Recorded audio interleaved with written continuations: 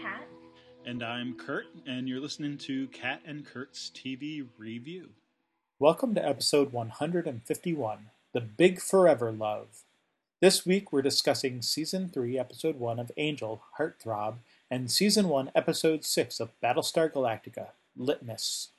As always, we suggest you watch the episodes before you listen to the podcast.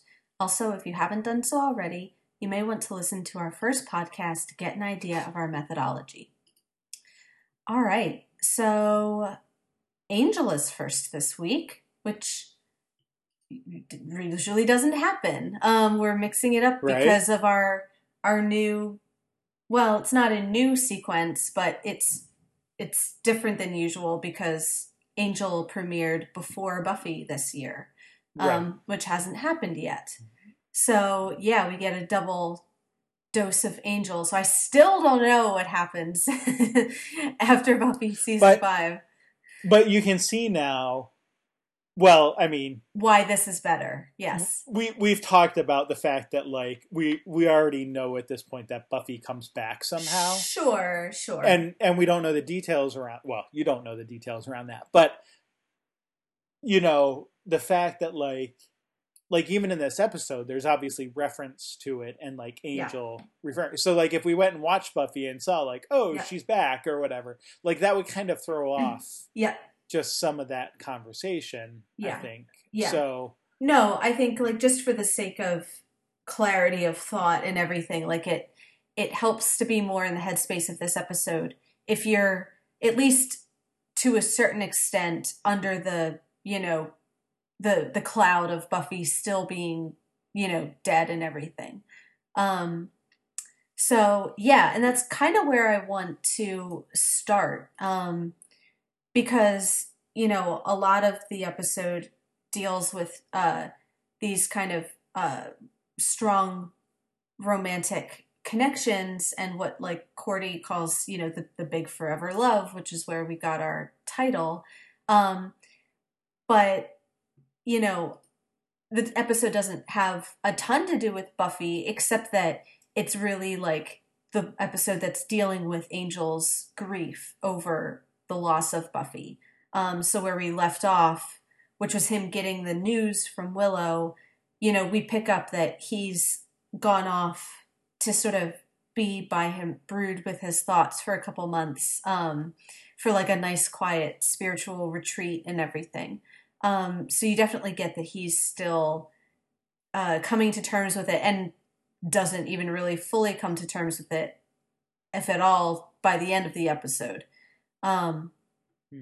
So, yeah, I mean, there's not too much to say about his retreat. I mean, he goes away. It's supposed to be peaceful. It's not really. He ends up fighting some demon monks, but that's the kind of nod to the fact that, okay, we were on hiatus over the summer, so we're picking up like several months later than where we left off. Sure. But I guess to kind of talk about the Buffy stuff up front, you know, you have him coming back at least with the pretense that he's actually worked through a lot of this stuff. And in some ways he has. Like, I think that's kind of the point of the episode at the end from the conversations he has with Cordy is kind of saying it's almost like the hardest aspect of this whole thing to him is the fact of how not difficult it's been. Not that it wasn't sad and painful, but he's a little bit, I think, worried over how well he's handling it.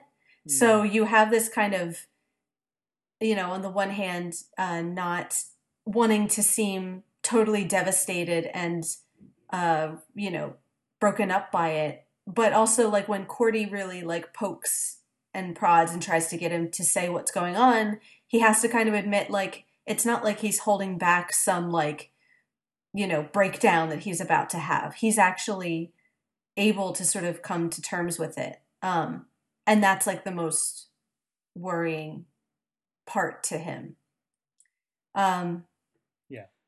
So yeah, which I guess is kind of, you know, pointing to how, even though they kind of acknowledge that for Buffy and Angel, like they were kind of the loves of their lives, and maybe even they won't have any other relationships that were quite that intense or passionate again. They both, I think, as characters, were able to move on from that. Buffy was able to have a, a not perfect, but a good relationship with Riley for a while. And then found even other, motivations to keep living, just taking care of her family and everything. And I feel like Angel, okay, like we're now starting season 3 of Angel, and maybe it's kind of like the silver lining is him kind of realizing he's not as, dependent on that relationship with Buffy as he would have been, 2 or 3 years ago or something.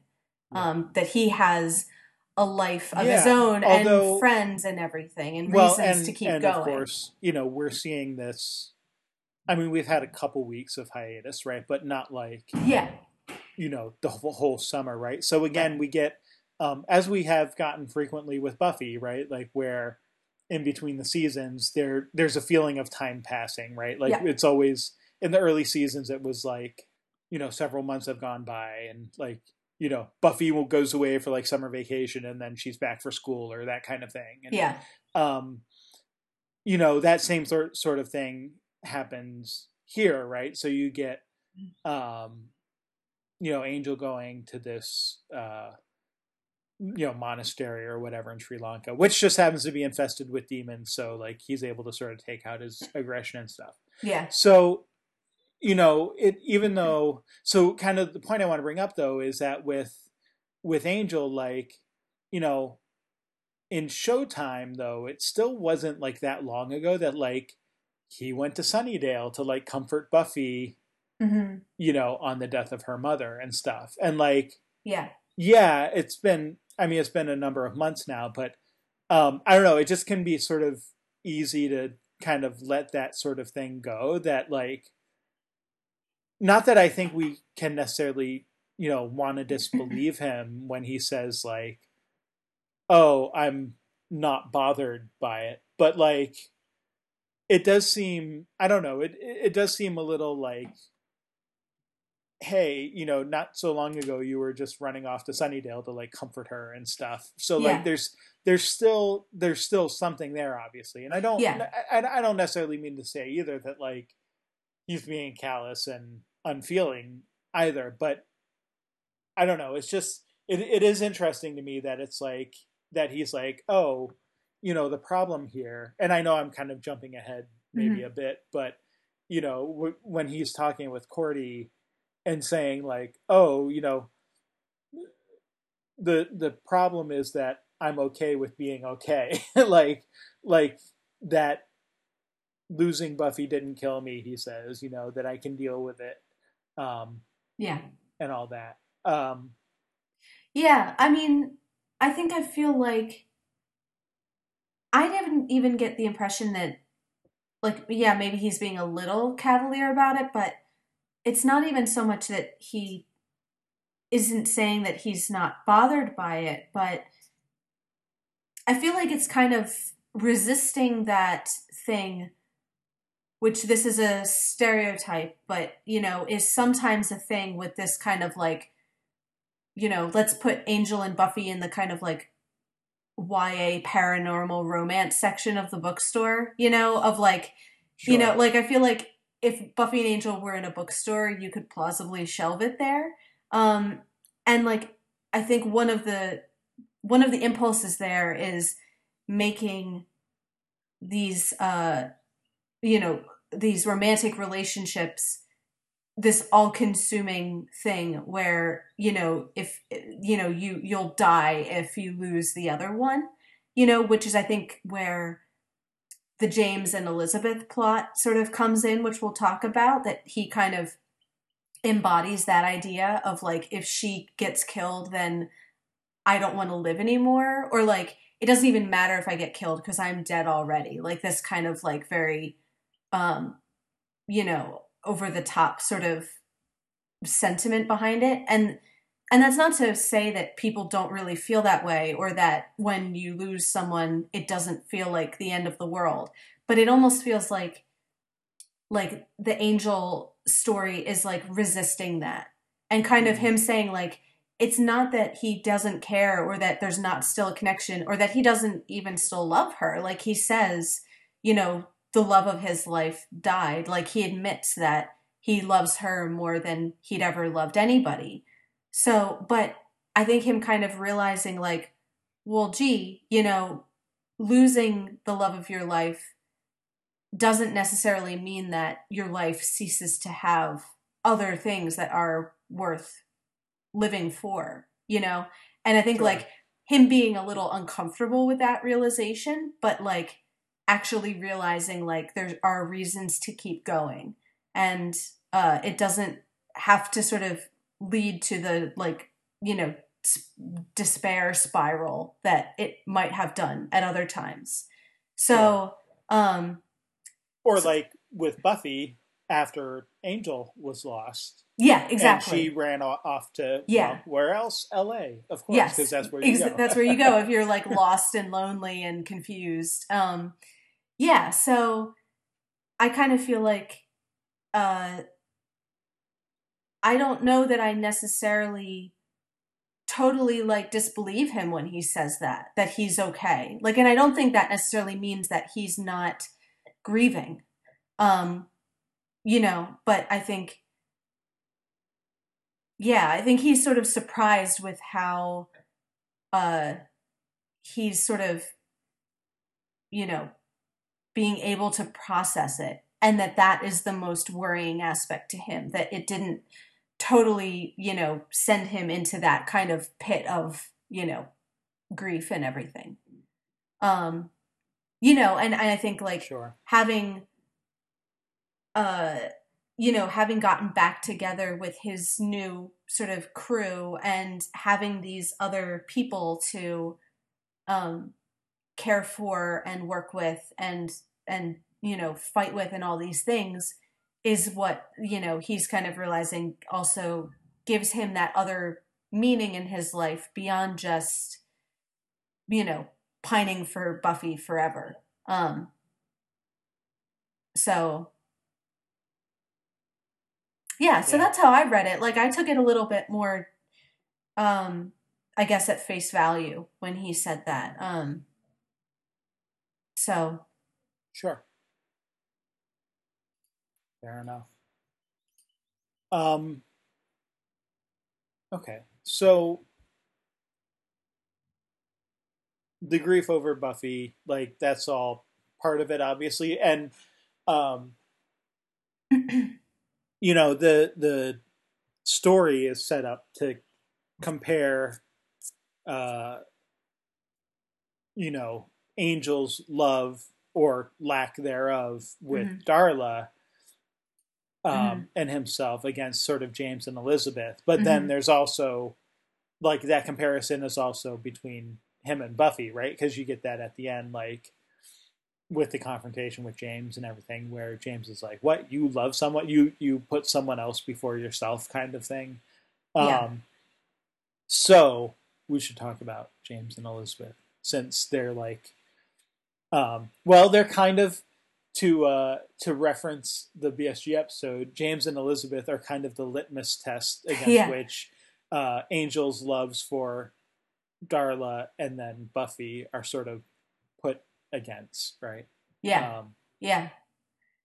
Yeah, well, and I think that's where James and Elizabeth, like I was saying, they come in as that embodiment of that very, um, you know, I'm trying to think of a good adjective, but like that all-consuming, uh, you sure, know, even melodramatic level of right, of romantic feeling that that doesn't see a purpose in life beyond, you know, this relationship. And you know, interesting again, I think we're getting more and more, you know, vampires as we go on who show signs of humanity in their own way, that like here are two vampires without souls that are in this committed relationship for, you know, 200 or so years or whatever. So, you know, we don't know them well enough to like, I think, judge the depth of that feeling, but you know, you definitely get that they've been together this whole time and are, you know, very protective of the other one. Um, you know, and Elizabeth has had the locket that he gave her, you know, still wears it to this day. And, you know, I mean, James becomes actively suicidal when he loses her. So, you know, they're not necessarily, you know, they're still kind of evil and monstrous in all of the vampire ways, but not to the point of being just about, you know, self-preservation and survival above all else. Like there is this one thing they hold higher, which is this relationship to the other one. So, um, but like again, it's over the top and performative and, you know, all these things, you know, that like James kind of wants to take all of this stuff that he's doing as proof that he's better than Angel. You know, that he loved more deeply, and if you really love someone, you'll, you know, not just die for them, but die when they are gone. That you can't even, you know, go a day, you know, without Right. them. Um, and unless you're willing to do that and prove that, then your love isn't really worth much at all. Um, so I guess that's what it comes down to, is like a war between those two ideologies, which is kind of interesting because I think like in general we want to idealize that notion of you love someone so much that you can't live without them and you'll do anything for them.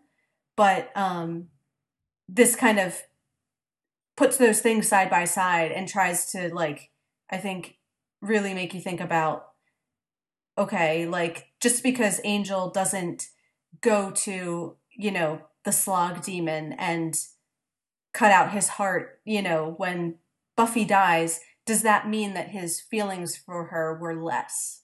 Um, Sure. and are there other ways of loving and showing love than that kind of all consuming, self destructive, like passion, I guess? Right. Yeah. Which, even as I say that, it kind of reminds me like of the episode Passion, you know, back in season 2, where that's kind of where the Buffy Angel relationship started, was that kind of, you know, passionate, yes, but somewhat like maybe immature understanding of each other. Whereas like now, you know, Angel and Buffy, yes, they still cared for each other and had this connection even up to like the most recent episodes, but they've grown apart or beyond that or something. Or at least they don't feel that way towards each other anymore. That, you know, anyway. Yeah. Um, wait, so you mentioned the episode Passion. That's the one where Angelus uh, kills Jenny. Is that the one you're thinking of? Yeah, well, it's Passion and Innocence are the pair, and I forget exactly what happens in each one. Uh, Surprise, you mean? Surprise. Oh, that's different. All right, I'm getting confused then. Yeah. Oh, then forget what I was thinking. Um, I don't know. Yeah, I got those episodes confused.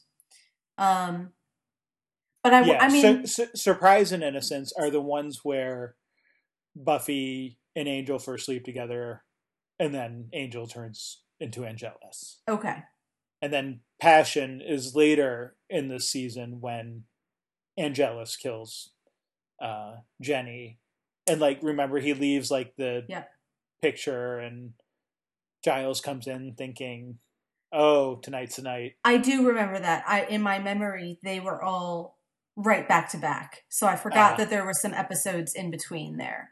Right. But I was thinking of like that arc as just like connecting to this idea of like that's kind of where Buffy and Angel sort of started at the kind of peak of their relationship, I guess. Sure. And like passion being both like the expression of their love for each other, but also the way in which it all sort of becomes very dangerous and, you know, falls apart and, you know, leads to all these things. So I feel like you get James and Elizabeth sort of embodying that sort of, that's the way they approach their relationship, is like that kind of dangerous passion for each other. That, you know, everything else is sort of put to the side. And that's kind of elevated to like the most important thing. So now that I realize I forgot which episodes that is, I don't know that I was making such a great point, but no, I think that makes sense because I think, you know, I mean, one, there's, you know, this was a few years ago, and okay, granted, like there is a sense in which even with like Angelus and Darla, right? Like we learned that they sort of like terrorized Europe for 100 years or whatever, right? There is a sense, and actually looking at like Spike and Drew in the same way, like they're together for a really long time, obviously. So there is a sense that like when you become a vampire, like it stifles your, you know, aging. Like you don't age anymore and you don't die and, you know, all of that. But like it almost seems like it sort of uh inhibits your emotional growth at the same time. So like, you know, these people who are, you know, very much have that like teenager or young adult sort of love just kind of stick there until there's something that like changes that, you know, sort of externally. So for like Angelus and Darla, it's getting a soul, you know, for Angel. And for Spike and Drew, it's, you know, basically Spike getting a chip, right? Like, I mean, there's like other stuff that sort of happens, you know, with them, whatever. But you get the sense that like had Spike not come back to Sunnydale and gotten captured and gotten a chip, like they would still be doing that sort of like on again, off again thing that they just keep doing, right? Yeah. Like, yeah. So like, but you know, you get the sense that with James and Elizabeth, they're just like they've just been going along, and there's nothing that's like changed the nature of their relationship. So they're still sort of like emotionally and, you know, physically or whatever, sort of in the same state that they've just always been in, and just sort of have, you know, I don't know what the right term is, but just sort of like get stuck in that, you know, same mode. But yeah, no, I think it's right to sort of compare them then to like teenage Buffy. I mean, not that like it was that long ago, sort of objectively in Buffy's life, but like just think how much growing up she's done. Yeah. In like the last 3.5 years, and you know, like now she's an adult, and you know, Angel has had to sort of go through that too. Like part of his having a soul means that like he's growing older too, like where you know, whereas that's not like the vampire thing to do, but he's, you know, learned and taken on responsibility. And sure, like we've seen even that it took him some time, right? Because like through flashbacks we saw like the fact that he still had a soul when like they were at the Boxer Rebellion, and you know, there was the hotel, you know, in Are You Now or Have You Ever Been? And you know, so like it's not like he's grown in a number of ways, not just sort of in this one way, but this is like a new, mature way to sort of think about it. And um, yeah, like you have the very Romeo and Juliet sort of, oh, my love has died, so now I must kill myself as well, and all of that with James and Elizabeth, with the sort of added twist that, I'm gonna try to take out this guy I hate, Yeah. who killed my love at the same time. Yeah.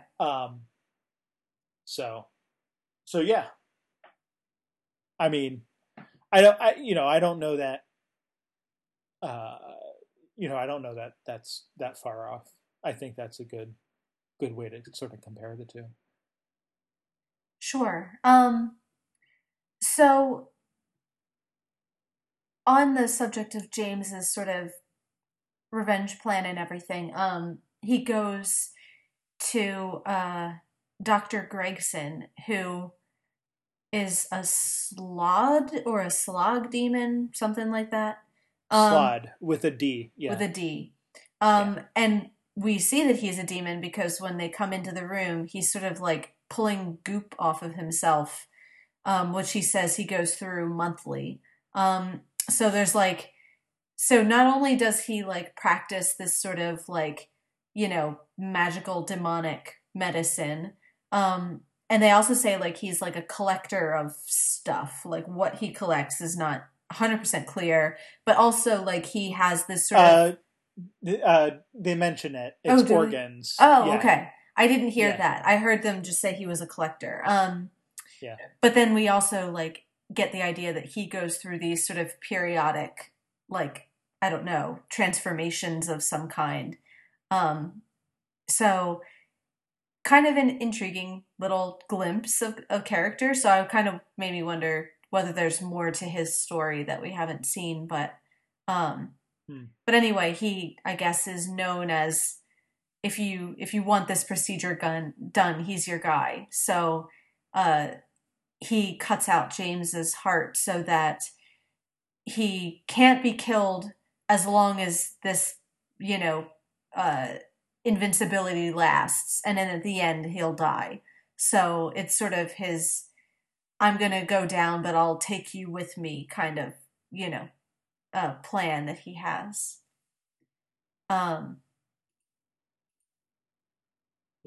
Yeah.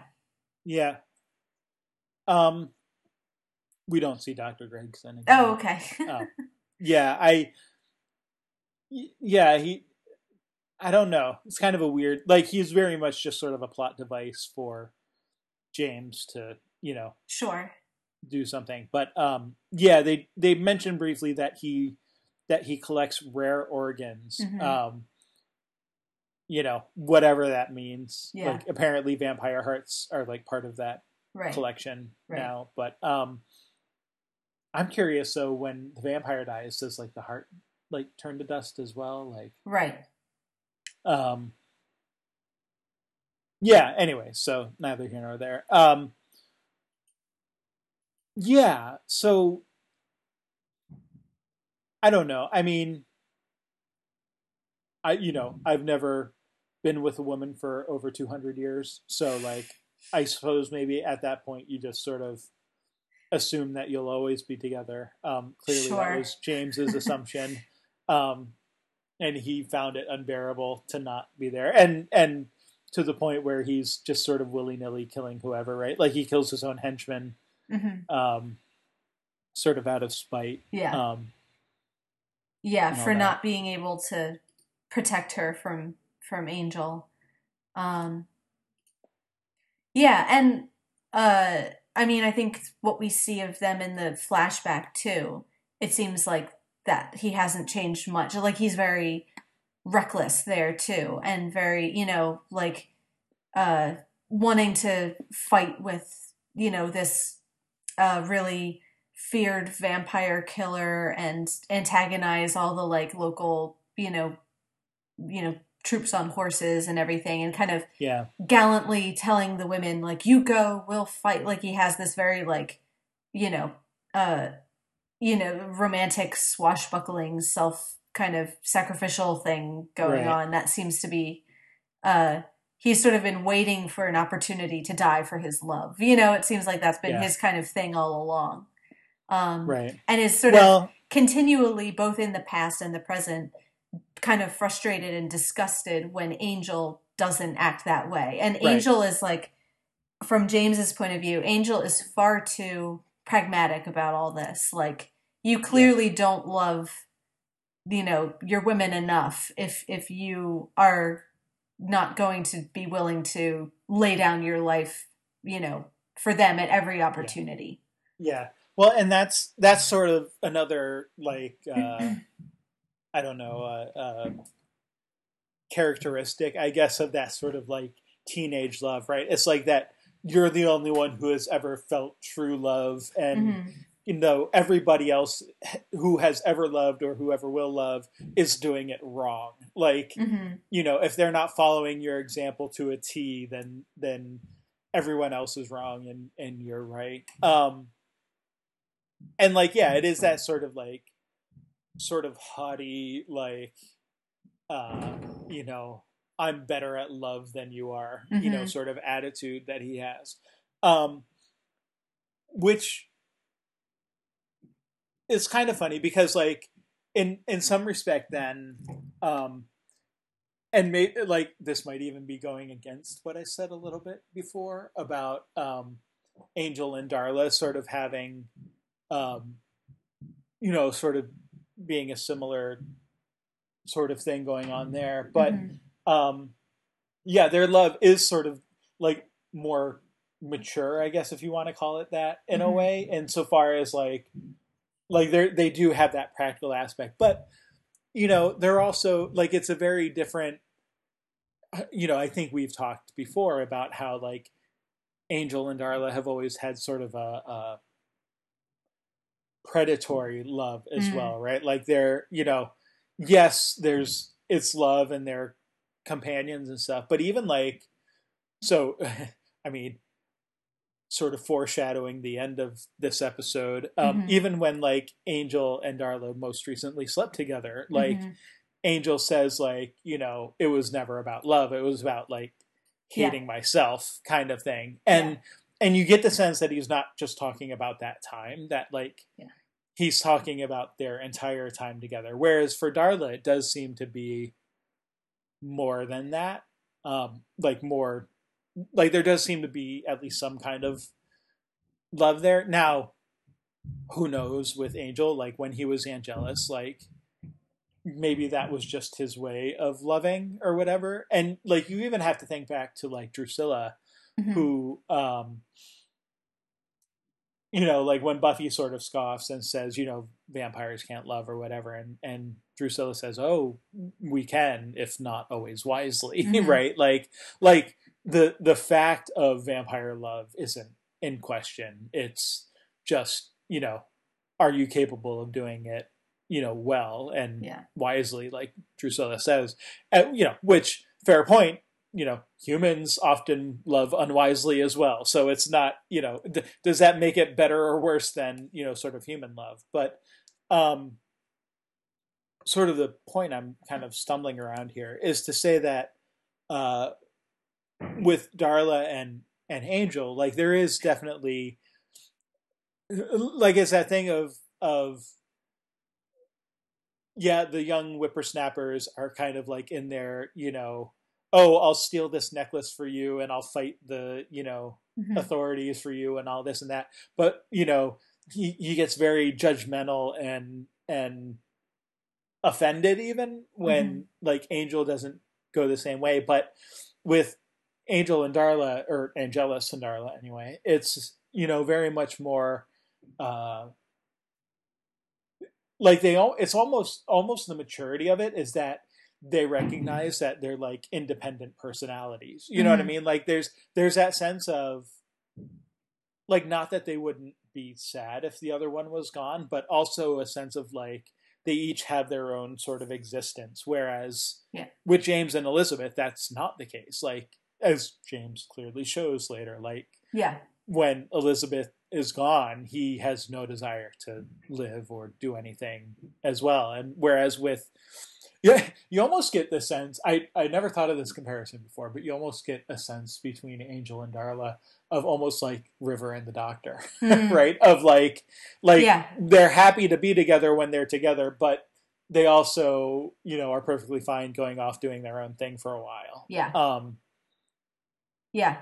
Yeah. So I don't know that I made any grand conclusions with any of that. I feel like I stumbled around a bit, but I do feel like just that very ability to sort of like, now maybe they actively put each other in harm's way a little more than River and the Doctor did, although maybe not quite more often than River and the Doctor did. But there is that sense of that they do feel a certain independence of each other, even while still clearly being affectionate towards each other, and each of them wanting to have some sort of companionship. If it came down to it, each of them would choose them self-preservation over the other. Darla will leave him in the burning building if that's necessary, and that doesn't mean that they don't have that connection and wouldn't come back together later. But there's also like that kind of sense of, well, at the end of the day, like, each of us is like number one in our own, lives and everything. And I think that's exactly in a less, violent way. I think that's exactly what Angel realizes. That's the realization he has about Buffy is, my life doesn't cease to exist if she stops living. That I actually do have, a life independently of her, which is the kind of, good side of that coin, that your whole existence isn't dependent upon this other person. Mm-hmm. But with Darla and Angelus, it goes beyond that, even to like a kind of, competitive, almost like predatory thing as well. And actually I the one line that jumped out to me too is when I think it's James is talking about that you're not the same man who screwed Darla and couldn't care less what happened to her. And he goes, where did you hear that? Oh, you mean back in the day, right? So it like he almost thinks about, oh, you mean that other thing like a couple months ago, or whatever, and then realizes, oh, you're talking about history, but like nothing's really changed there. Like, so I think that's right. That supports your point that was always true to a certain extent. It's not like that has only become true since he got his soul back, but even when they were a couple, there was a sense of, well, yeah, we're this couple, we care about each other, we'll fight for each other up to a point, but we also have this limit, wherever that is, in which like we're not totally, dependent on the other one, and will like abandon each other if it suits them and whatever. Right. So, and it also, again, to foreshadow the ending a little bit, it reminds you of the fact that, oh yeah, they, slept together last season because, oops, that might be important in a little bit. So in case you forgot, like in like 10 minutes from now. Yeah. Just like, keep that in mind. It's like a way of reminding the audience, like, oh yeah, don't forget, like, that's what's, gonna be important. So right about maybe 8-9 months ago.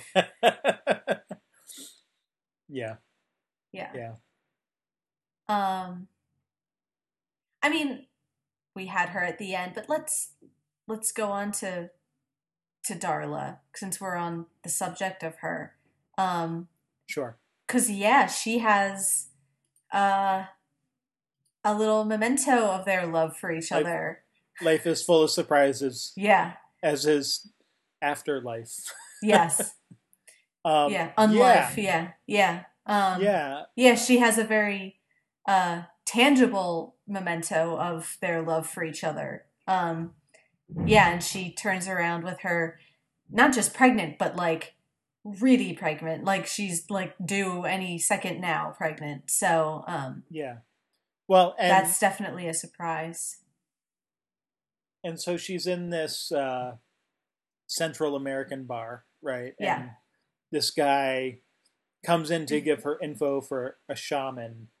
Hmm. Like presumably it's like an address or phone number or something. We don't really know. Yeah. Um, and then he's like trying to hit on her. Yeah. Apparently, like he can't see under the bar to like No, notice. she's not looking for a relationship right now. Right.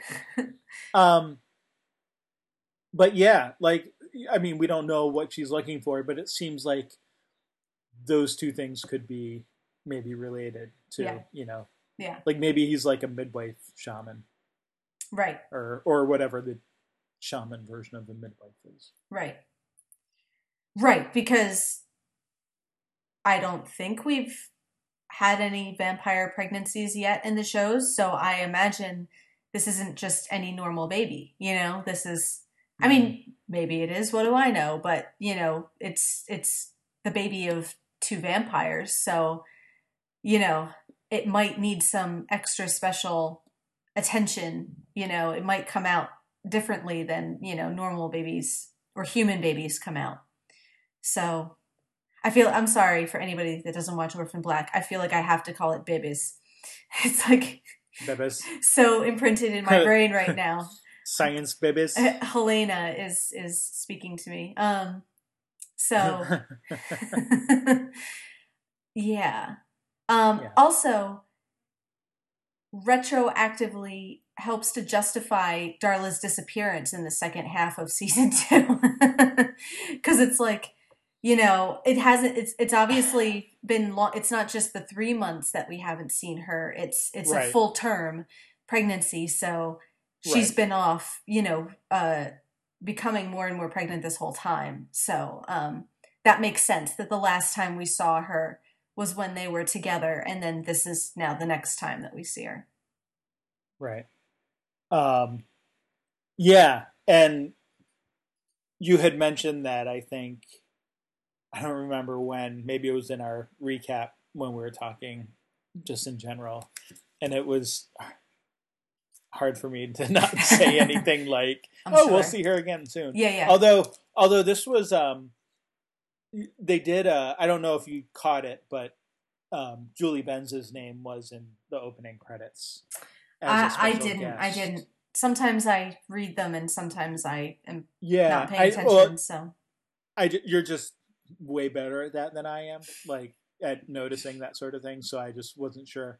But it wasn't like with the last episode of last season, mm-hmm. where they left Willow off, right, and didn't put her right. until the closing credits, right. Or Allison Hannigan, right? Well, and even if I knew that we would see Darla, I didn't predict. That's true, because she's in the flashback. She's in the flashback too, right? That's true too. That's true too. Even if you had seen it, like it wouldn't necessarily. Yeah. It didn't give away her storyline or anything. So actually, and before we sort of move off of Angel, and I don't know. I know we have a few other things to talk about, but sort of before we move away from Angel and Darla and that too, you had mentioned the vampire hunter who's after them, who we actually see this time. So his name is Holtz. Yeah. And I think I had mentioned, although maybe I didn't, maybe I'm just misremembering, but I think I had mentioned that we would, like, the name Holtz would be, would come back again. Mm-hmm.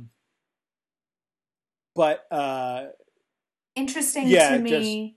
Just want to point out that this is the same guy as the burning, barn episode. Like this was the guy who was after them, even though we didn't see him then. So we now have sort of a face to the name, and it won't be. I'll just say it won't be the last time we sort of hear about him. Like there's sort of a continuing saga with him. So. Interesting to me too that I feel like this is the first time we've heard about like a famous vampire hunter that's not like a slayer. Um, Sure. you know? Like I think Sure. normally like you have watchers and stuff. Um but like usually I mean there's always a slayer, even Right. in this time period there's a slayer somewhere out there. But like they talk about him as like the most feared vampire hunter out there. So Right. that's kind of an unusual qualification, I think. Yeah. Well, and that he's the most famous, not the only, right? So like Yeah. there's even that implication of that there are more of them than just him, right? So um yeah, I mean, I think at this point we know that there's like sort of a bigger stage than just Sunnydale or LA, right? Like that there's uh like we've seen that there's other sort of movers and shakers in the world, and that there's kind of a bigger battle, if you want to call it that, going Mm-hmm. on. um so yeah, I mean, I don't know that I have anything more to add than just one to note that he's sort of there and that like we get to actually see him this time. So like Yeah. they've gone to the trouble of hiring an actor, Yeah. to like Yeah, help yeah. flesh out the story a little bit. But also, that yeah, like that there is, again with the whole idea of like higher powers, and there's like these bigger groups of sort of alliances and operators sort of working on one side or the other of you know this fight for and against evil. Yeah. And Holt seems to be, whatever he is, whether he's like, we don't know where like he comes from, or what, if he has like, is he on a mission, like Mm-hmm. has he been hired by someone, is it, like we're talking, what is it, 18th or 19th century France, so like is this like, is it a church thing, like is Mm-hmm. it, is this like Van Helsing or something, Right, right. where he just happens to be like a guy who was indoctrinated somehow into sort of the subculture, and now he's doing what he can to Mm-hmm. alleviate the world of the vampire threat kind of thing, or whatever. Mm-hmm. But yeah, like I said, it won't be the last time we sort of hear or see him actually, so just figured I'd mention that, and you know Yeah. we'll keep our eyes and ears open. I mean, he won't, it's not like he'll be a regular or anything, but Sure. just sort No, of a but it seemed like recurring I definitely got that in. storyline. Yeah, I got that impression that there was more that could be said about him and sort of what his whole motivation is Yeah. and everything. Well, and you even sort of get the hint, right, of what Darla says in the Mhm. flashback of she's like, "Oh, he chased us, from one place to the next to the next. And what happens if he chases us again? Like, do we go to the new world? Like, Mm-hmm. so there is sort of that implication. Like, we know they ended up in the new world eventually. Yeah. So like maybe that is exactly what happened, and so there's maybe some links to sort of fill in that period of time as well. But Yeah. Yeah. anyway, so I've sort of lost track of time because we've had a few little technical difficulties here Yeah, with I this have one, to. but I feel like we've got a few more pieces to talk about, and then we Yeah. can move on. Yeah. Well, so to wrap up quickly with Angel, I did want to bring up Fred, who spends the episode hiding in her room. So she's come back from Pylea, still not totally her, whatever her old self looks like, she's not there yet. She's, kind of having a difficult uh, transition back to, Earth life. And is doing the same sorts of things she did in her cave, like writing her little words and formulas all over, her room and staying away from everybody else. But you definitely get that Angel's the one person that she trusts and feels, safe with and connected to and everything. Mm. So, she's pretty much not come out for the whole summer while he's been away, but she will let him in and try to talk to him, and even is kind of like embarrassed when he says he can't come in, when she misunderstands and thinks that he doesn't want to come talk to her. Like how easily that kind of pushes her into, that insecurity and embarrassment and everything. And he says like, I can't come in. And she's like, oh yeah, sure. It's fine. It's fine. We don't have to talk. And she's like ready to like push him out and, close the door and everything. So yeah, and he kind of tries to coax her out, and she is almost there when he yells at her and tells her to go back in. So it's like one step forward, two steps back kind of thing of like, that, set her back a little bit. But yeah, so I mean, we'll have to see where that goes, like what kinds of, issues that she's still dealing with and everything. But Yeah. And I mean, we don't know really too much about her life outside of like what her home or family life was like. Like, interesting that she's still with the group though. It's not like she's gone to, you know, her family or, whatever. Like, Right. she's not interacting, but she's staying in the hotel. So that kind of suggests interesting things about what family she may or may not have to go back to. So, Yeah.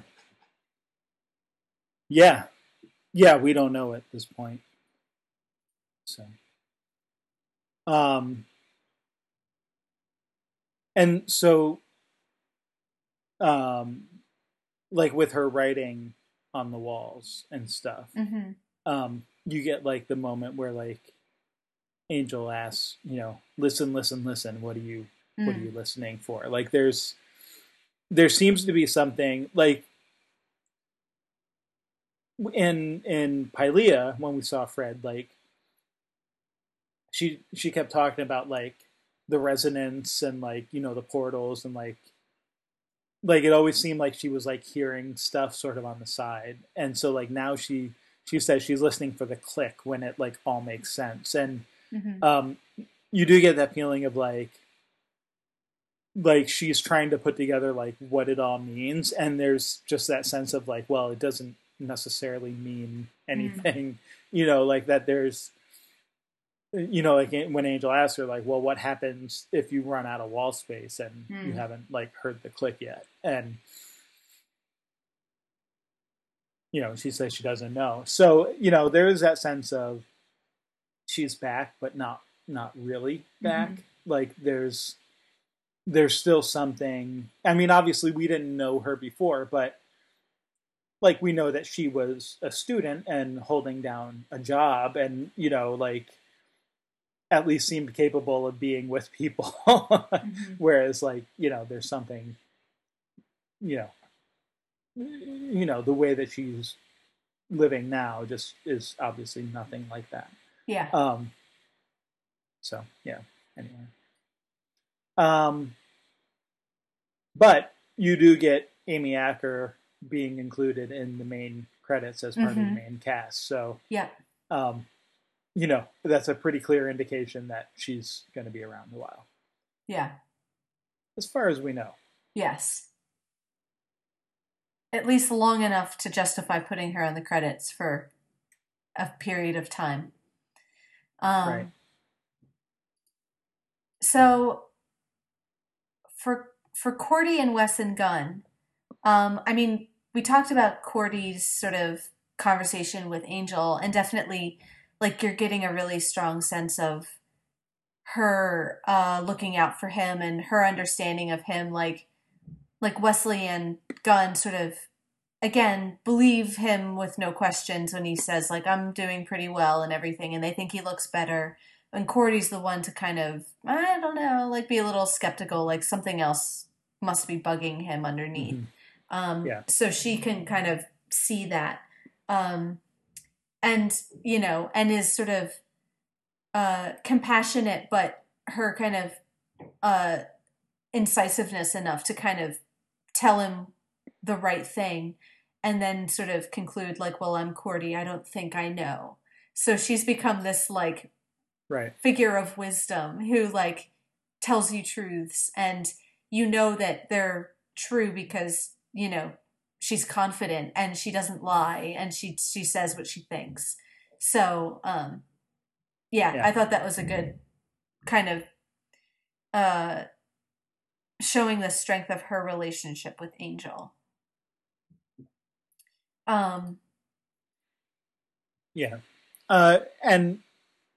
And so, yeah, I mean, which is, you know, not that like, I mean, we're now into the third season of Angel. So, I mean, you know, we've had 2 full years of Cordy and Angel sort of without, you know, without Buffy and the gang, which when you think about it, like by the end of this season, considering that the first season of Buffy was only, you know, like half a season long, you know, equivalent, you're basically going to have, you know, by midpoint in the season, you'll have had Angel and Cordy together in their own show as long as they were on Buffy.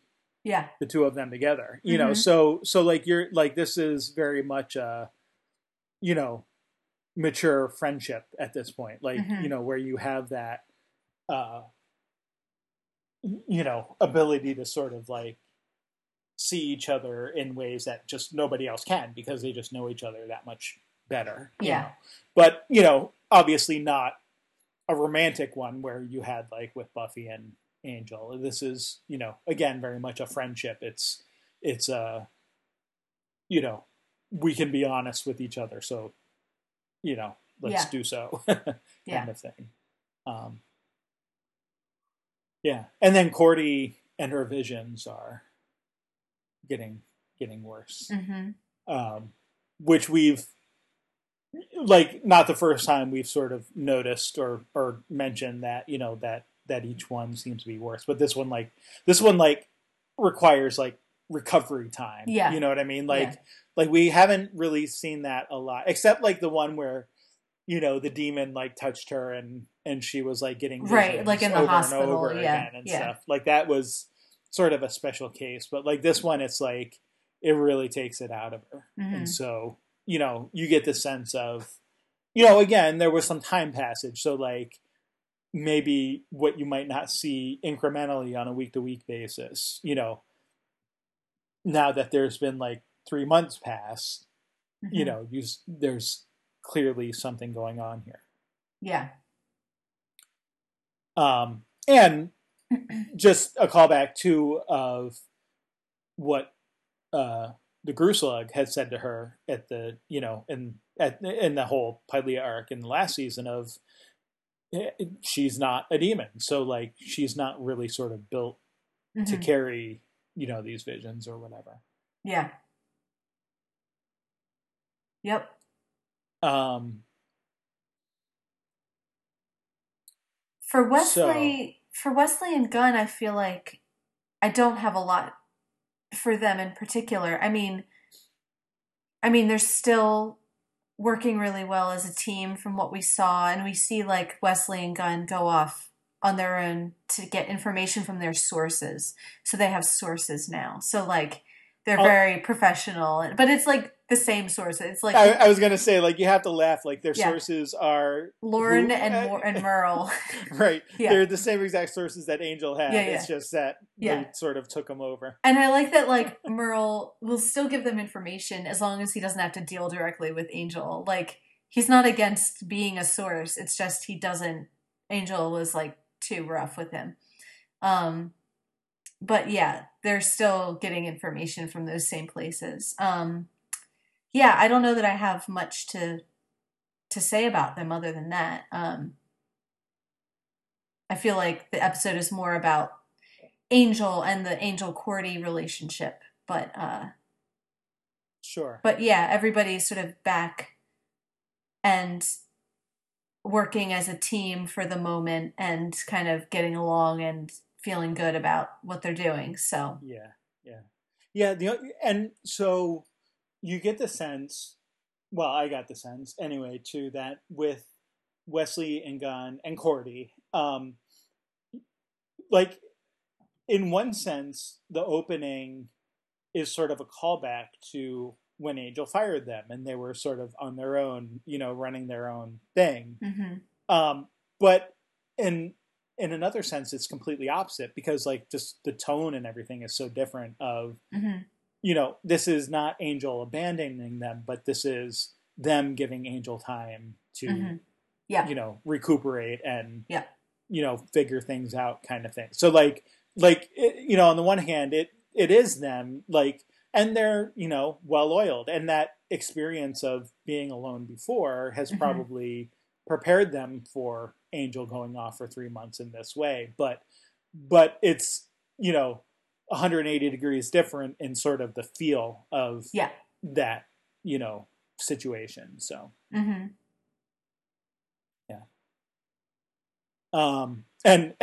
of course, when Angel comes back and his sort of grumbling that like they've changed everything around. He can't find his hurling axe, right?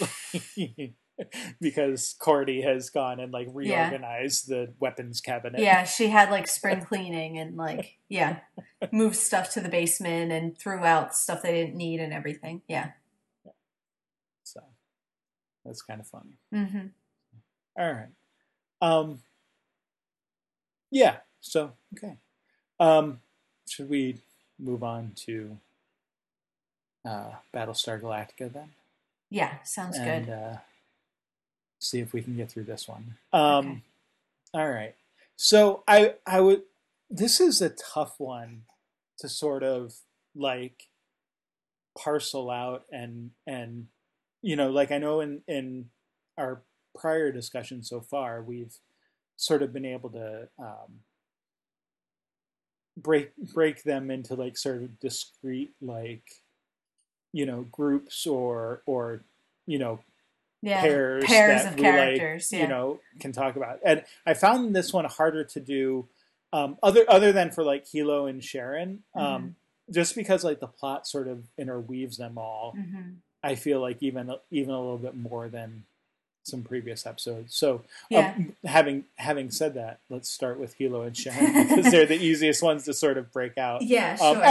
As per usual because they're like on a completely different planet and stuff. Yeah. And also because like, again, we're just sort of getting snippets of their story. Like, yes, we're getting like one or two scenes per episode versus, an entire episode focus on them. Yeah.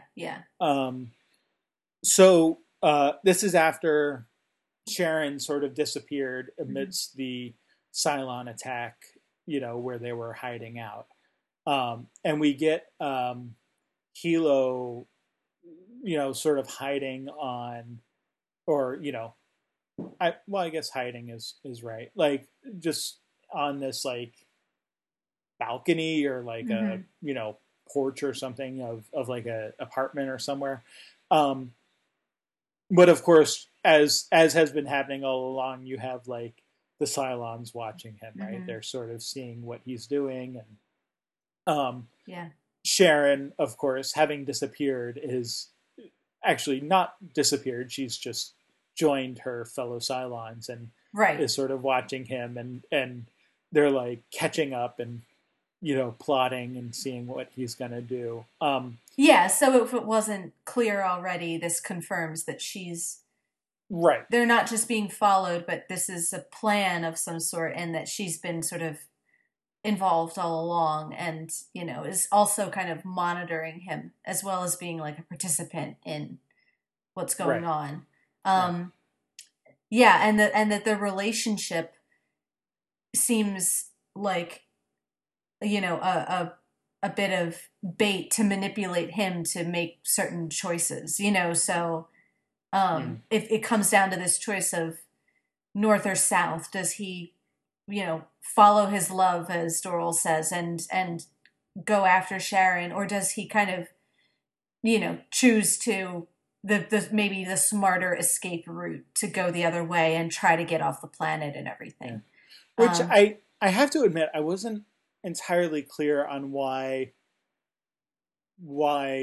that was the case. Like, why north if you love Sharon, I think and one of south if them, I don't remember exactly, but I feel like one of them is maybe the direction that they were headed and is like the smart direction to get away and go and fly home. Whereas like the other would be like back into Cylon territory. So Hmm. to go after Sharon is to go back into like enemy occupied zones. And like it's a Yeah, but risk. he didn't see where Sharon went. So like, why would he necessarily assume that she went north? I kind of presumed it's like the direction they came from, maybe. But I'm assuming Right. that. I don't But necessarily that's what I know. mean. Like not knowing which way she fled. Like, I don't know. It just seemed Yeah. like it seemed like a little too clean cut to Yeah, a little me. bit of a Just that, logical like, leap. Yeah. that they were sort of making that Yeah.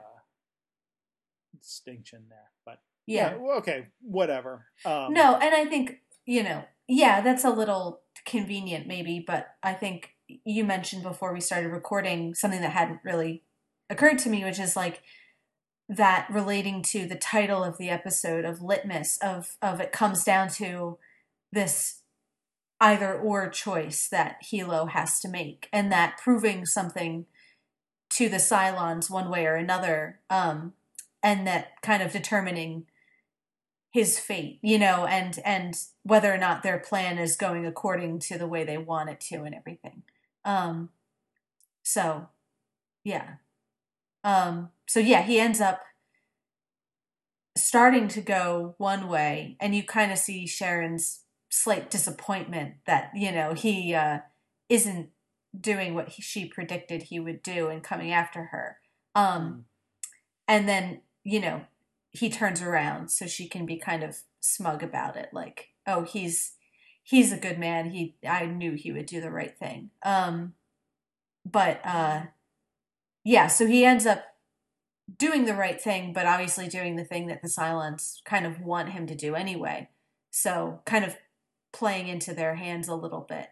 Yeah, they've baited the hook, Yeah. and he has swallowed it. Mm-hmm. So yeah. And strengthening that relationship between Sharon and Hilo even more. So we kind of started with her rescuing him, so he got to see her as this sort of uh, savior and everything.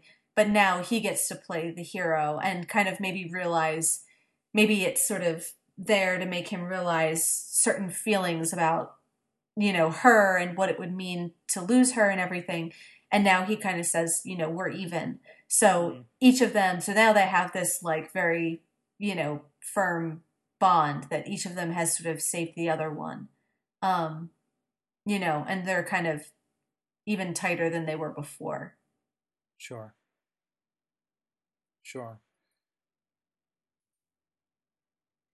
And Sharon undergoes torture Yeah. of a kind. It's not like interrogation torture. It's just it's like fake torture, but I mean it's real torture at the same time. Like Right. they beat the crap out of her basically. Right. Mostly Six Mostly number doing 6. the beating. Yeah. Like you get the sense that she's really. Now this is the same Cylon who like snapped a baby's neck, right? So like she seems to have a sadistic side to her. Yeah. Clearly. Yeah. Or Yeah. not the same individual, but the same model. Right. Anyway, Right. Yeah. I don't think we necessarily know, or I don't necessarily think it's the same individual exactly, but well, yeah, the same. I always got the sense that the 6 that snapped the baby's neck is the one who protects Baltar. Yes. Like that she dies.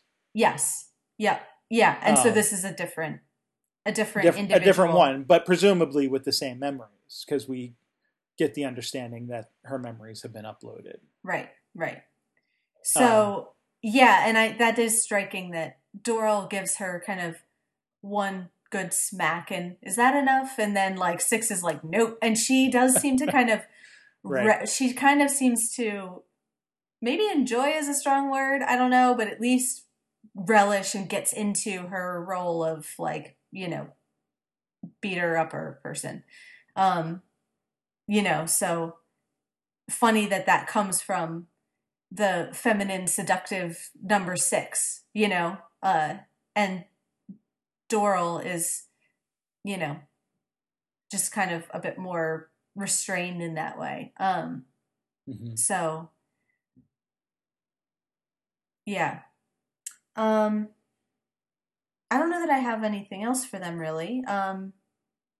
No, I mean, again, like their pieces are coming, slowly. Yes. So yeah. Uh, so that brings us to sort of the main uh, plot, I guess.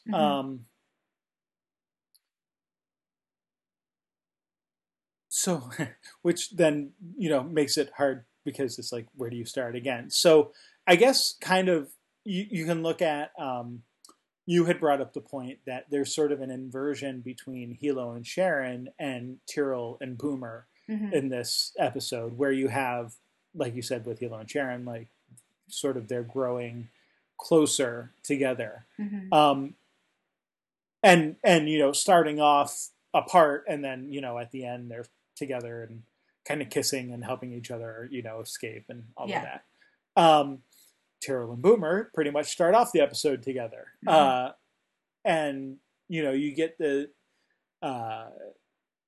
you get the chief kind of sneaking around, right? Like or sort of surreptitiously, like, but not really surreptitiously, carrying a blanket like through the hallways and being like, okay, is anybody looking at me going to this secret meeting with my, girlfriend who I'm not supposed to have? Yeah, not surreptitious enough. Yeah, like clearly, like, and Callie, who before we were just getting kind of like the wink wink nod nod, like everyone sort of knew what was going on, but now like Callie's actively like, I got your back, I'm watching out, for you. Yeah. Which is kind of funny.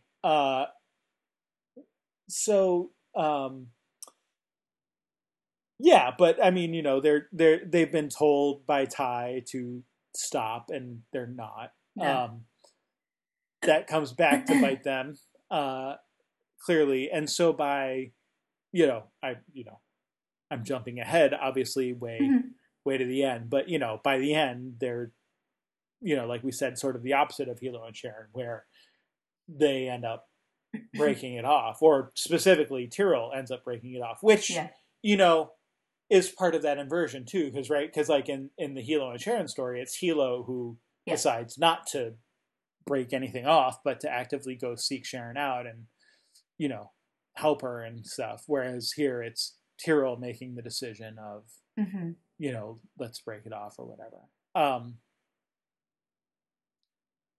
Right. So, and it also occurred to me too, with us knowing that the Sharons or the Boomers are Cylons, and the rest of the characters not knowing that, you get even more trust. You get the sense that Hilo is trusting Sharon more and more and more, whereas Tyrell is, you get the first hints of some suspicion at the end too, which I don't want to talk about. I think we'll come to that at the end, but again, that kind of, the two couples are going in opposite directions of each other. Right. Yeah, so you brought up Callie and her covering for the chief. And so, yeah, I think we wanted to talk about the deck crew, specifically the three that we really get to know, which is Callie, Jammer, and Sosinus. And yeah, I think you really get hammered home in many different ways this episode, their loyalty to the chief and their regard for him and everything. And the ways in which they bend the rules and look out for him, and he does the same for them. There's this sort of mutual, like when Callie says, I've got your back, it's like, well, Chief has their back too, because he catches them in, their little, makeshift still, making their moonshine and everything. And he not only doesn't like punish them for it, but kind of says like, kids, let dad show you how it's done. It like the way he talks about them, like these children, definitely echoes, I think, the old man Adama relationship, that they're all kind of his kids in a way, and he bends rules for them when he deems that appropriate. And Tyrell kind of does the same with his kids. Sure. He kind of, gives them a light little reprimand, but indulges them pretty fully, Yeah. So. Yeah. Well, and even is like, here, let me show you how to really do it. Yeah. Like, Yeah. Right. Right. Um, yeah. And so you get the sense that like, I mean, on the one hand, they're under Tyrell insofar as, they're subordinates to him or whatever. But like you said, they're almost like kids. But there's also that loyalty that they all show because, as we see later when they're being sort of first like questioned and then with Socinus actively interrogated, you get that sense of they're not just looking out for like the innocent quote unquote, liaisons between Tyrell and, Boomer, but yeah, like actively like lying for him in like very serious, trial circumstances and that kind of thing. And so there is a sense where, I mean, not, I think there are probably, people who are that loyal to Adama too, who would lie for him and do whatever. But you also get the sense that like Adama would put a stop to that right away, but Tyrell doesn't. And whether that's just inexperience or something else, like you do get the sense that like he's not maybe as responsible with other people's willingness to cover for him or do what he says. Like he sort of takes advantage of that loyalty in a way, by allowing it to be used, in a way that's less than maybe noble. And starting off with just the fact that like he's already been ordered not to, have these trysts or whatever with, Boomer and all of that. But then, also like, I mean, it's hard to say because like, I mean, these are all adults and they're like sort of all making their own decisions, but like, Callie and Jammer and Socinus all think they're doing the right thing by lying and saying they saw Tyrell, but like their lies are so transparent. Like they're very childish lies. Yes. Like, even just sort of thinking about the difference between the loves of like the childish love of James and Elizabeth versus, maybe the more mature love of Angel and Buffy. Like you get that same sort of sense here, like that there's, the loyalty that Callie, Jammer, and Socinus have to Tyrell is very sort of childish and not critical. It's just sort of like, oh, we'll just lie to help him out, but not really thinking about like the implications all the way through. Whereas you feel like the loyalty that people have for Adama, is sort of the right form of loyalty that I think actually you get from the guard at the end. Like when there's that decision, that he has to make, with Adama standing there saying, you have the master at arms ordering you one thing and I'm ordering you this other thing. Ultimately it's your choice. And you get that sense of like, obviously a much more serious situation maybe than, sleeping with a superior officer or whatever. But, well, I mean, not that that's not serious per se, but you know what I mean? Like there's a much more life and death component to that. Yeah. Whereas, you just get that sense of like it's a much more mature and well thought out loyalty that the guard ultimately shows to Adama Yeah. because he knows Adama to be, someone who's like fair and tough, but disciplined for a reason. Yeah. Kind of thing. Yeah. Yeah. Whereas it's one thing to have it be an open secret of Tyrell and Boomer, but yeah, we're to the point where we're at least somewhat trying to keep it secret from at least Ty or the like highest levels of command, and Tyrell is allowing his deck crew to openly like collaborate with that.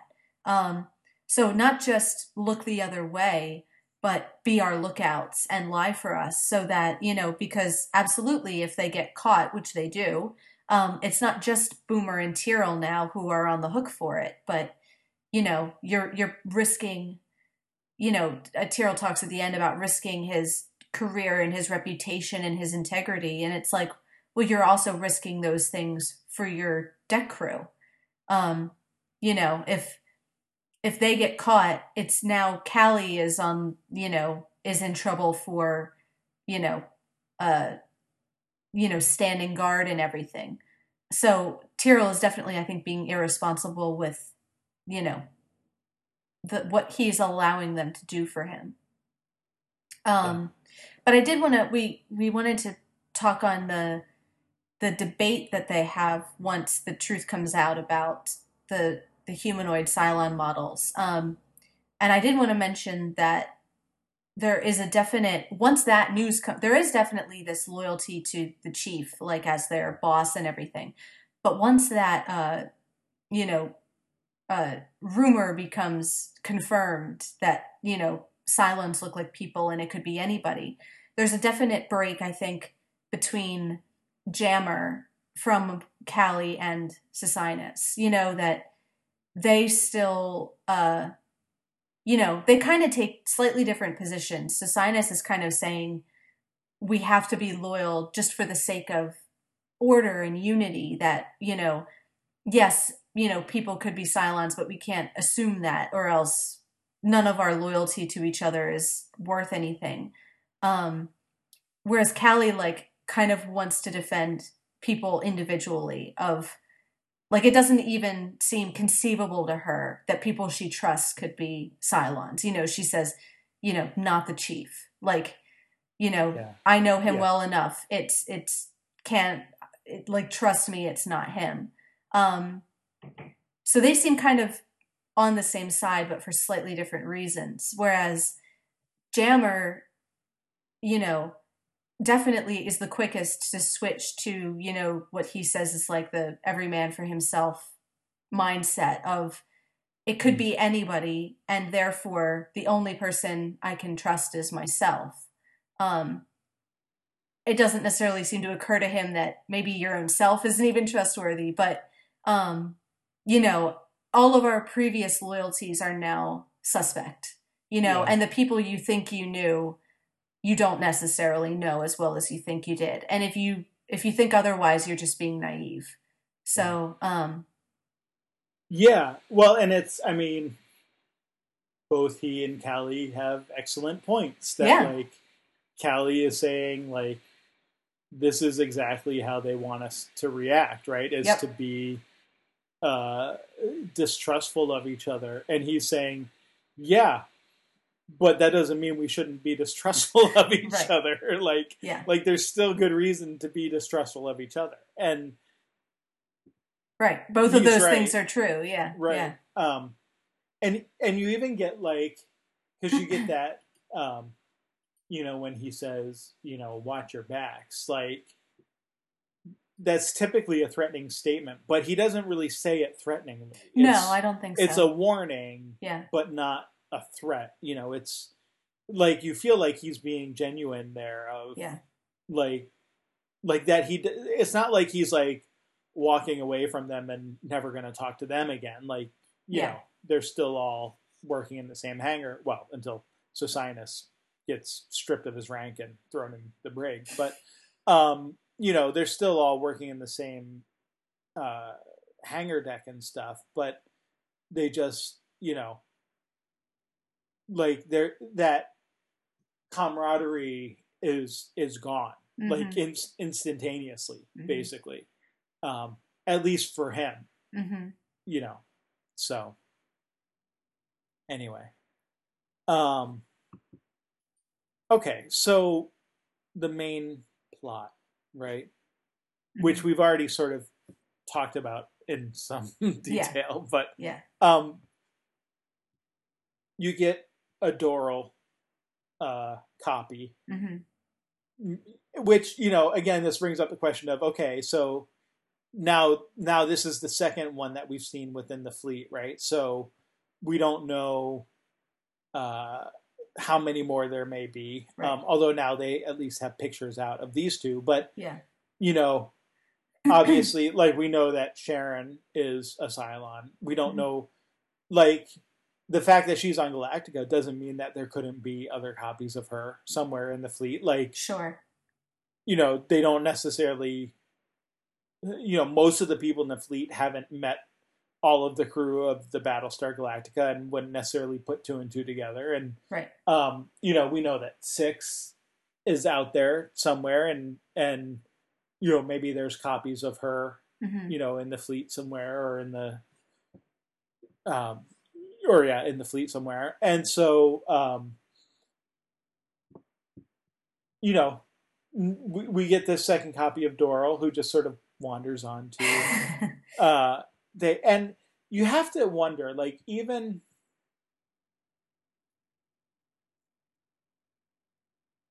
like people knew that Doral was in the brig, like because you have like Commander Adama tell the Master at Arms, right, that the information was sort of compartmentalized, and only right, or even like Roslin says that only like she and Adama and like a handful of others knew, but like Doral was put in the brig, and there were like other soldiers there, right, and they, soldiers dragged him out to die and like left behind in the on the Ragnar station. So like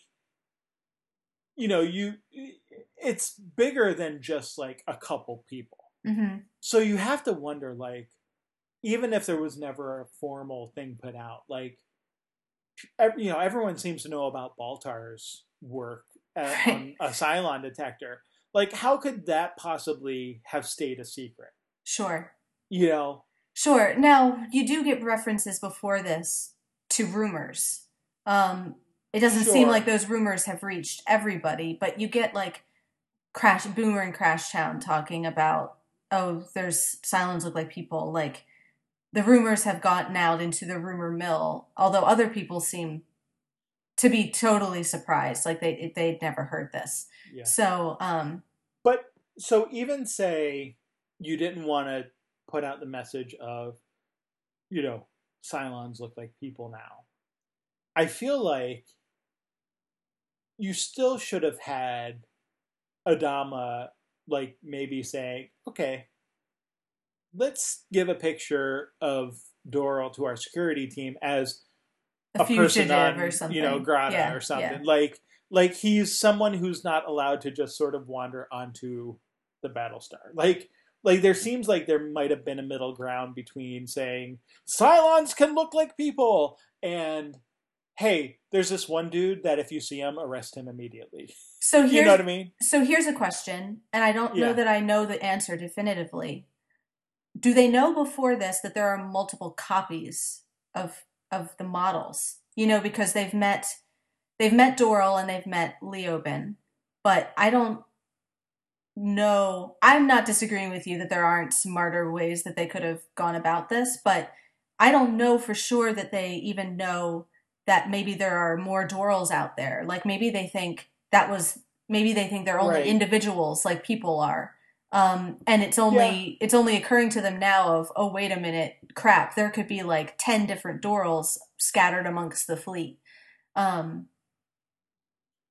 I mean, that's I think you're right. Like I don't know per se. Like I don't Yeah, I think mean, we without get going any back through like the indication. transcripts, I don't know that for sure. But Um, they definitely acknowledge that there can be multiple copies of them here, but like you're sort of implying like maybe this is where they learn that, and sure. um, And I'm wondering. I don't know that for sure, um, yeah, I don't. but definitely, I think I don't think. I mean, I don't think. I don't think we have any positive evidence that they would have known that there were multiple copies. sure. Like I think they like, and quite frankly, like remember the fact that Doral is identified as a Cylon is a lucky guess. That's true. They don't even know it for sure. Um, so it just happens to be that he is. Um, so Leoben is really the only one that they identify Mm-hmm.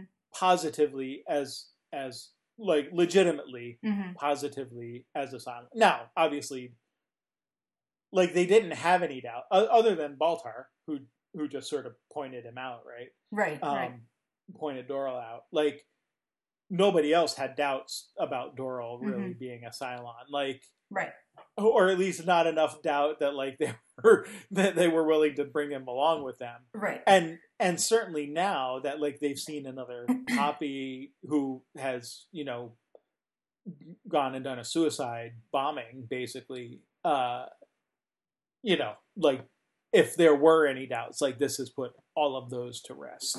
Yeah. Um, No, but I think one of the things that us kind of questioning this is making me think is like, again, in the show, you have these clashing viewpoints that are both have good points in some ways and are flawed in other ways. And, we'll get into the whole process of, Sergeant Hadrian and this tribunal, and it definitely has its problems as far as their behavior goes. But also, I don't know that cancels out the fact that there is room for critique in how Adama and Roslin have handled their information and their security, whether that's from maybe a writing standpoint, you could critique that, but also I think internally the characters critique that. Like that's exactly what Hadrian is saying is like, hey, what else could we have done? Was this a preventable thing? So, I think that's a valid and I think it does a pretty good job of that of like, Adama and Roslin aren't beyond some criticism for the way that the decisions that they've made. Adama and Roslin may disagree with that, but I think you can sit and think of like 5 other ways that you could have, handled what they learned that might have, closed in some of these gaps and prevented this from happening. So sure. I think that's like fair, and that's part of the point of having these clashing, viewpoints of how you deal with this stuff. Is like each of them has sort of valid points against the other. Yeah. Okay, so I feel like we're kind of all over the place, but so basically the bombing that Doral facilitates, or whatever you want to call it, triggers a investigation. So Adama pulls in Sergeant Hadrian, who's the Master at Arms, and sort of lets her in on the secret about Cylons and their ability to look like humans, and orders her to investigate. And she takes it a step further and says that in order to do it properly, she's going to need sort of full authority and, an ability to run an independent investigation, and so they set up this tribunal, which at first, like the tribunal is apparently a civilian one, right? Like, so right. Adama has to like work with Roslin to set this up, and she has some reservations about it. which is interesting because she, on the one hand, like she's already like willing, like she's already convinced that someone on, the Battlestar screwed up. Mhm. Like, she says, a silent agent penetrated your security, killing 3 people. At least one of your men or women screwed up. Like, there's no question in her mind. But at the same time, she does not like the idea of a tribunal. Mm-hmm. And she says in the same sort of paragraph or whatever, independent tribunal, openness, transparency, it all sounds great. But after 20 years in political office, I'm telling you, these things have a way of inflicting damage on the people you least expect, which turns out that's exactly what happens. Exactly right. Yeah. And she says, I do not want a witch hunt on our hands, which, again, the very thing that she says she doesn't want is what comes about. Mm-hmm. So, I find that interesting because I feel like so rarely in this series is there sort of that level of accurate prediction. Sure. In sort of a viewpoint. Like it usually seems like it's messier than that. And especially I find it interesting that this view sort of bookends the episode, but from different people, because it's later when Adama is being interrogated by the tribunal that he sets up, right? Like, this is the irony, right? Yeah. He convinces Rosalind to set up a tribunal that then hauls him before it, right, and starts questioning his, actions and stuff and loyalties and whatnot. Until finally he says, you've lost your way, Sergeant. And then to the tribunal itself, he says, you've lost sight of the purpose of the law to protect its citizens, not persecute them. Mm-hmm. Whatever we are, whatever's left of us, we're better than that. And then, there's sort of like some complaints and blah, blah, blah. And then Adama says, this is a witch hunt. I will not have it aboard my ship. So, like, again, you have both the president and the commander calling this a witch hunt, and sort of, recognizing the problems sort of inherent in this open and, transparent procedure, which doesn't seem to be all that open and transparent. Like they're all going into like this closed room and, it's a star chamber, not really a trial, or not like a open trial or whatever. Right. And so, I mean, like, again, like it's that viewpoint of this witch hunt that becomes the sort of bookends to the investigation. And I'm curious because I do kind of feel like it's hard to understand Sergeant Hadrian's motives in all of this. Like, is she mad because like security is under her purview and clearly there was like a security lapse, but maybe it wasn't entirely her fault because had she known about certain things, like she says, like it almost feels like instead of trying to find the truth, she's more trying to acquit herself. Yeah. By a lot of her questions. And a lot of her testimony is like, or her interrogation is very leading, Yeah. It's, specialist, did you leave the door open purposely? Like, if I were the defense lawyer, I'd be calling foul all over that, leading the witness. You can't tell them what they're going to say. Right. Well, and like when you get to Obama, he even says like, "I'm not going to speculate." Like Obama, Adama. Did I say Obama? Yeah. Adama. That's funny. When it gets to Adama, yeah, and he says, "I'm not going to speculate." Yeah. Like that's that very thing of. But even with Tyrell, where she's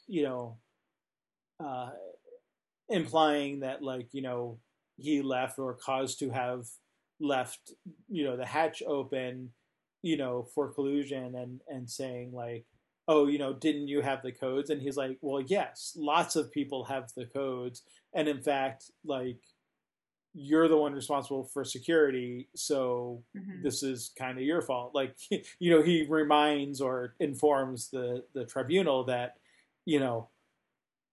having that internal security matters are precisely under Sergeant Hadrian, who's sort of the one implying otherwise here. So, yeah, very much seems like a lot of her questioning and interrogation and all of that are more to absolve her from any wrongdoing rather than actually get at the truth, right, of what happened.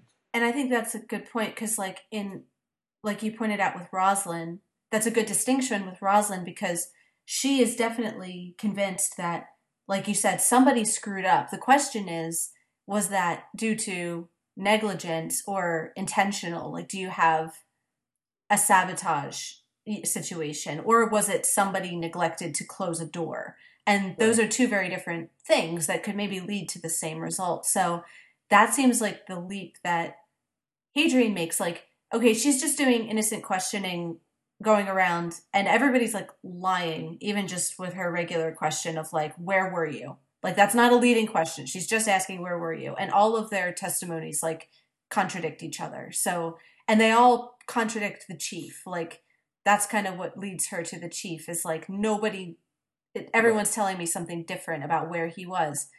But yeah, like once you get into like the actual interrogation, it does seem like she suddenly leaps from, why don't we know what your alibi was and where you were and did you leave the door open, to suddenly, were you meeting with somebody about this? Were you intentionally, sabotaging the ship, or, collaborating with Cylons or whatever, or like with Socinus, did Chief Tyrrell tell you to leave it open? Like, all these kinds of, like, we suddenly went from people who, you go from Rosalind's thing of, okay, somebody screwed up, to now when it becomes a witch hunt is when it becomes, who is the traitor on board? Who can we sort of blame as, and that would absolve Hadrian, because if it was left open due to negligence, then she could be implicated for that. Like, oh, it wasn't, secure enough. Whereas if it was sabotage, then that's less her fault, because somebody sort of deliberately went about doing it. So,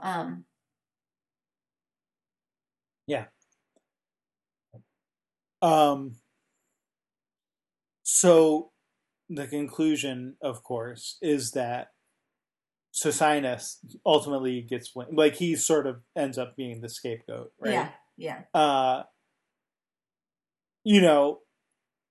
In one sense, it's still not clear. Like, I like Obama. I did it again. Adama's phrase of, somewhere in here there's truth. Mm-hmm. And,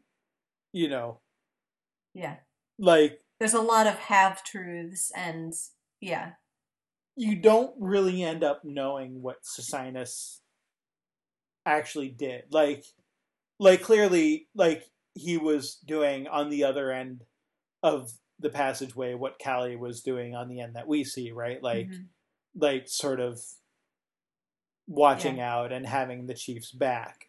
But why he like persists at that point and continues to lie under oath and, sort of preserve that whatever, it is kind of naive and upsetting.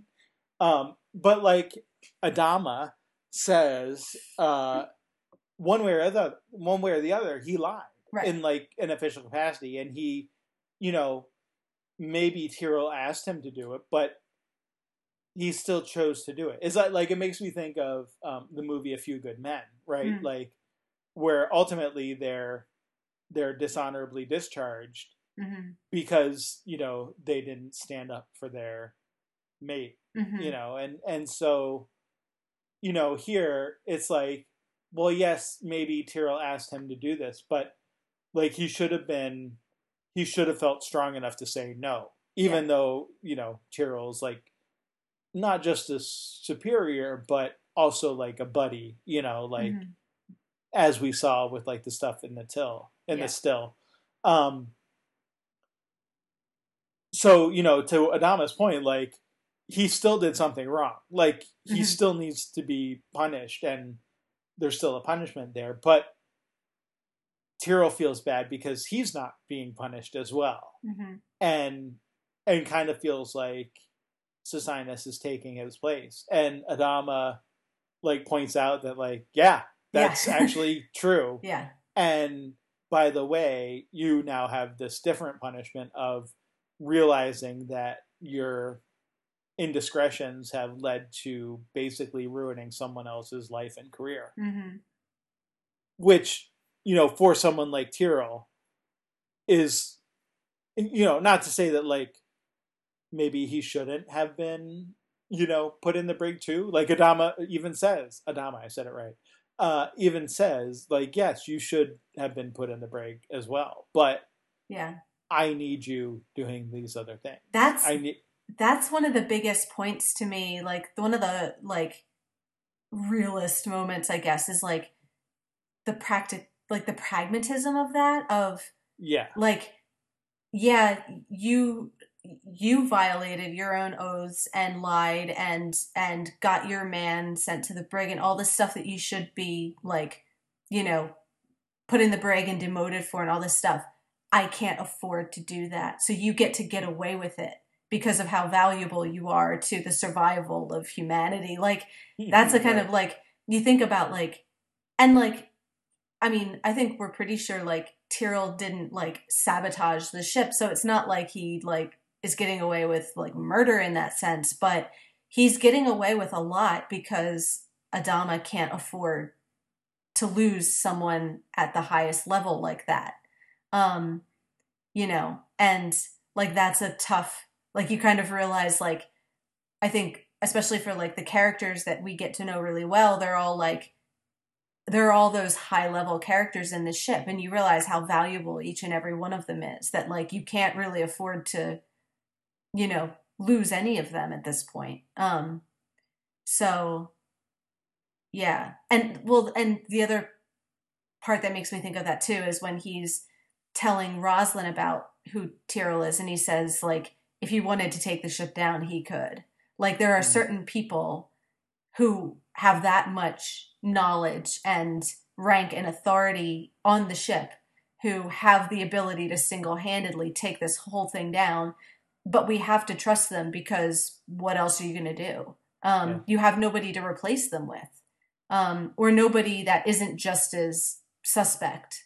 So he kind of, it seems like Adama goes with like Sosinus's point in the debate of, yes, I acknowledge that it's a risk and that there may be silence among us, but for the sake of unity, we can't afford to, you know, suspect each other. We have to just sort of trust and go along with, you know, what we think we know of each other, you know. But like it kind of brings home the reality of like the vulnerability of their situation, you know, that like Chief or somebody else would have the ability to sort of, you know, take the whole thing down if he wanted to. So. Yeah. Well, and that's, I mean, ultimately the best conviction yet, right? Like, I mean, or best, not conviction, the opposite of conviction, the best sort of, defense? Yeah. You know, for Tyrell. Yeah. Right. Is that. Right. If he could have done it, he would have. Yeah.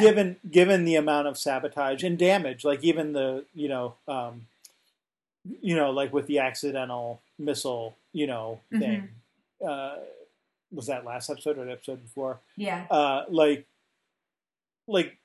yeah, if Tyrell had wanted to destroy the BSG, like, Yeah. it would be done already. There Right. would they would already have been captured by the Cylons and Right. all of that. Right.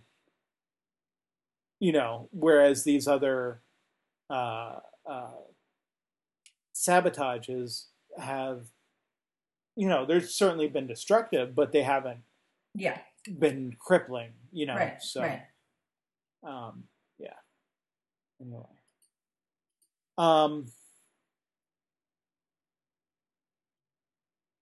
so one other sort of side piece to all this that we sort of can chew upon, or rather that Baltar gets to chew upon, is the realization of, like, we don't actually know what the target was, you know, what Doral's target was. No, we don't. That's a good point. But Starbuck brings up the point of, hey, Baltar, aren't you doing some super secret Cylon detector project? On C-Deck? On C-Deck, Yeah. where this explosion happens. Hey, did you ever think that maybe this Cylon agent was aiming for you? Yeah. You know, and your super secret project that everybody seems to know about on C-Deck. And it's like, you know, again, we see that thing of where, you know, Baltar is obviously smart, but sometimes, you know, that intelligence has its blind spots. Yeah. So you get him like, oh, I never really thought of that. Yeah. Like, and then he gets really agitated and like runs out. Yeah. So yeah, like, I mean, it's, you know, again, it's just that thing of like, and now he's worried, but like he gets, you know, to a point where maybe he has another out, right? Like, oh, I can just say that there was sabotage and you know, then I don't actually have to create a detector. Except that then Head Six threatens him. Right. And tells him he has to make it. Which, you know, again, we don't know is Head Six, you know, a figment of his imagination, or is there an independent entity, you know? Yeah. Is this actually like Six communicating with him somehow? Right. Right. And there's definitely times where it sounds like she's, you know, the voice inside his own head of saying like, oh, me, but they're trying to destroy your work. It's not all about you, and, you know, all this kind of stuff. But then, yeah, there's times where she tells him things he absolutely doesn't want to hear and that are against his self-interest, you know, so slamming him against the wall and like, you know, quoting the Hulk and everything, like, you know, and like, this is like, seems to be more leans in the other direction of actually she has motivations that are separate from his, and that she would be displeased if he would, you know, go the other way. So, yeah. Yeah.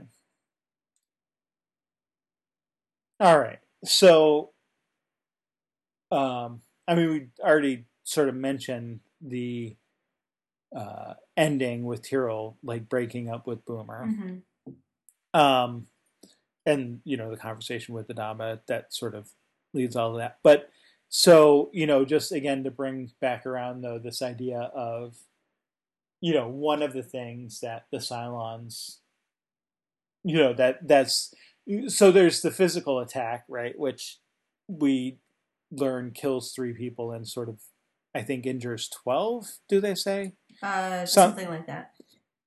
Something like that. So, but the real damage they do is psychological, right? Because now there's information out there about Cylons looking like people. They've sown dissension. And, you know, particularly now you have Tyrell, sort of the result of the hitch hunt for Tyrell, the witch hunt. They say hitch hunt. Man, I cannot talk tonight. I don't know why. You know what? I was looking at the word hatch, and it just threw me off. Anyway, the witch hunt sort of the result for Tyrell is that now he has his own suspicions too, because why, like, he seems to know or suspect strongly that Sissinus isn't actually the one who left that hatch open. Mm-hmm. And he asks Boomer about it. And of course, Boomer, having just been jilted, gets to play the "I'm not answering your stupid question" card. Which, you know, us knowing that she is a Cylon and probably is the one who left the door open,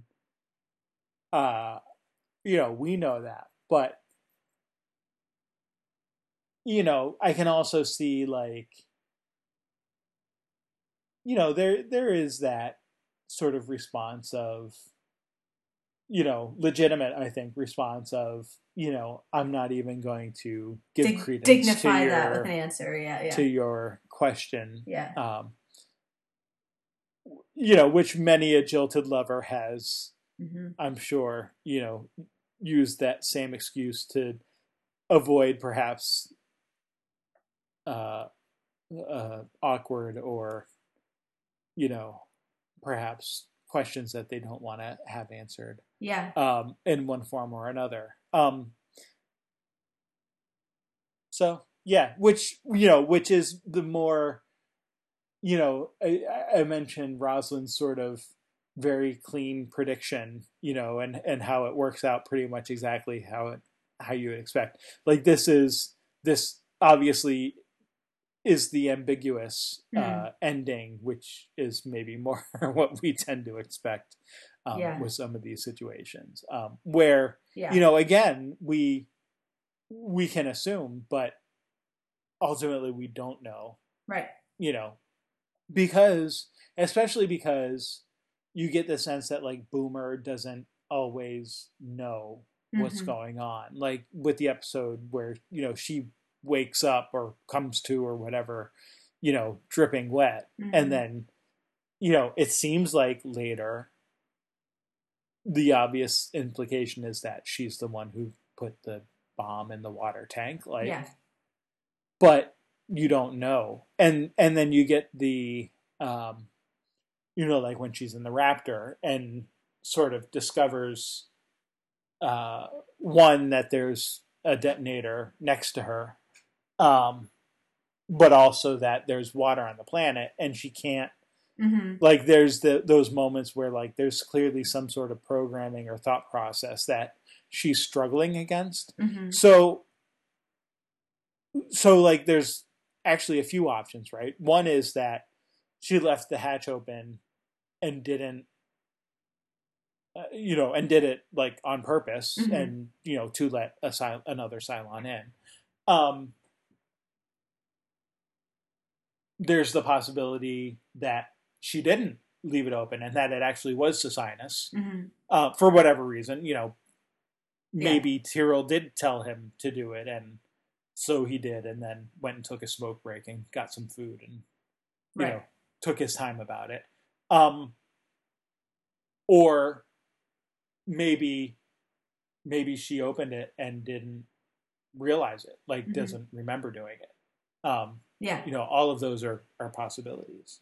Yeah, it's interesting that after Adama's thing of somewhere in this there's truth, we still don't really know what the truth is. Like, and usually I think as the audience we get the God's eye point of view of, even if the characters don't know, we get to see what really happened, where it's interesting that we never get that. And because we don't see that scene, we follow Doral going in, but we don't actually get 100% confirmation of who all did what, you know, or for what reason. So yeah, you can definitely think of a bunch of different, you know, plausible possibilities. Yeah, and Boomer's thing is definitely ambiguous because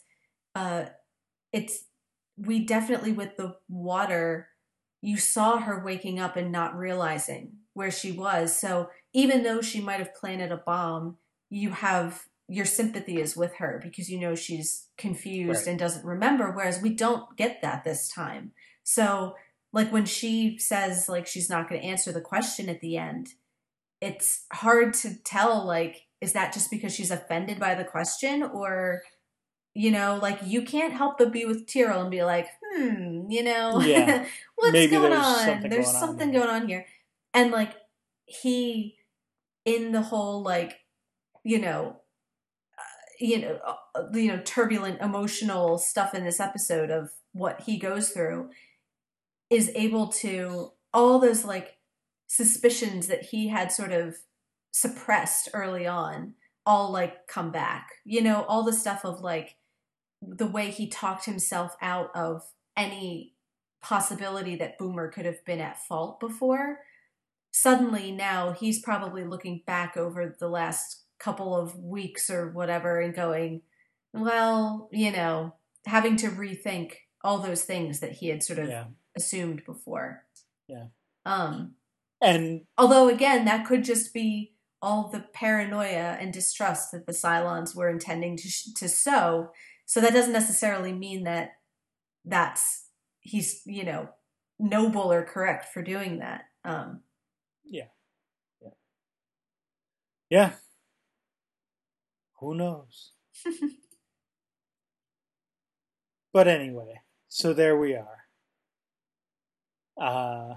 There we are. I think we hit all the notes that we were gonna hit. Yeah, I think so. So yeah. All right. Well, we'll be back then again next week with some more BSG and another episode of Angel. Yeah. So, all right. All right. See you then.